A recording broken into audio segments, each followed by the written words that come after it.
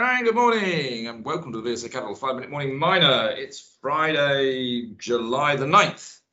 It's a bit of a grey, overcast day here in Cornwall. What's it like for you, Paul?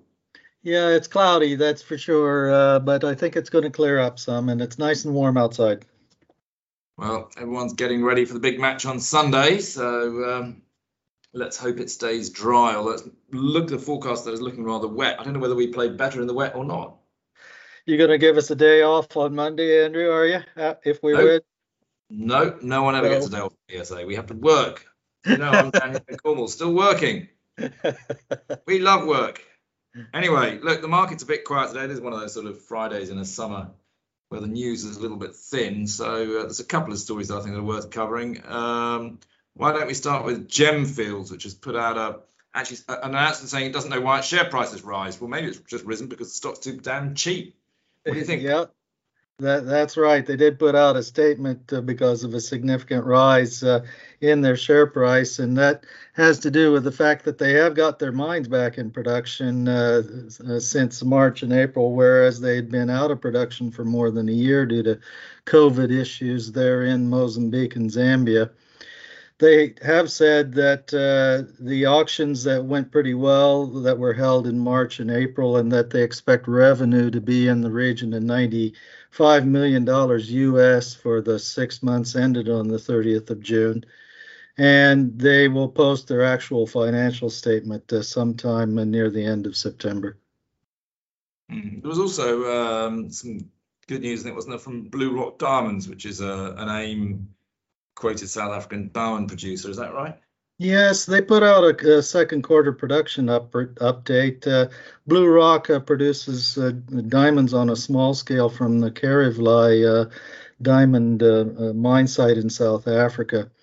And they processed a record 134,000 tons in the latest quarter period and recovered a little over 5,400 carats of diamonds. They're happy with the size and quality of the stones, and they've got a new plant that they're preparing to bring online, which would increase their annual production output to over 1 million tons mined, and hoping for annual revenue of circa $16 million US. And that's based on an estimated average grade of 4 carats per 100 tons and a sales price of $400 a carat on the output from Karivlei. So they're feeling very encouraged here at this point. And the market for rough diamonds still up about 25% over the past 12 months and still rising. So very supportive market conditions too. Yeah, we like diamonds and emeralds and gemstones in general, don't we, at the moment? There's quite a good market to be had, I think, quite good value. Yes, that's right, and it will only improve as people feel more leisurely as they are able to get out and travel some and get out and spend on more non-essential items and so forth. Okay, let's switch. I think we had third quarter production from Tharisa today, which was pretty good. Oh, it's not just pretty good. It's actually quite very, very good here. Quarterly chrome concentrate output was a record 380,000 tons, and PGM production was 39,000 ounces for an 11% increase year on year on those PGM ounces. And the prices were stronger on these products as well.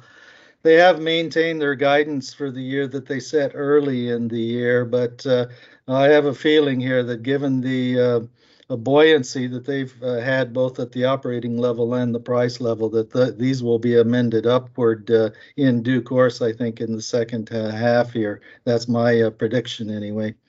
And from that standpoint, they had raised their cash position to US $81.5 million after paying an interim dividend of almost $11 million. And I suspect there is going to be a dividend rise in coming quarters as well. As you say, it all looks pretty good, and it's not expensive stock, is it? So no, it isn't. It's not expensive at all based on these financials. So very good value here. Okay, anything else, Paul, you want to mention? Yeah, I thought I would talk about Endeavour Silver's Q2 production. There's a lot of London shareholders in the TSX and New York listed Mexico silver producer Endeavour Silver. They have had a bounce back on their silver output to just over 1 million ounces in the quarter and 11,000 ounces worth of gold. That's because this period, second quarter last year, was significantly suspended at mine operations due to coronavirus. So it's nice to see that they've been able to both get their production rate actually a little bit above plan as well. And they're looking for something on the order for the year, 6.6 to 7 million silver equivalent ounces for the production guidance. And for the 6 months, they producing about 4 million ounces silver equivalent. And the big news to watch out for them is the upcoming announcement of the definitive feasibility study for their newest mine, Terronera, which is due out yet at the end of this quarter. Okay, well, as you say, it's on the TSX, but there's quite a few shares over in London. Right, I think that's probably enough. Paul, we'll call it a day. I hope everybody enjoys the weekend, enjoy the football on Sunday night, and we'll speak again on Monday morning. See you then Monday.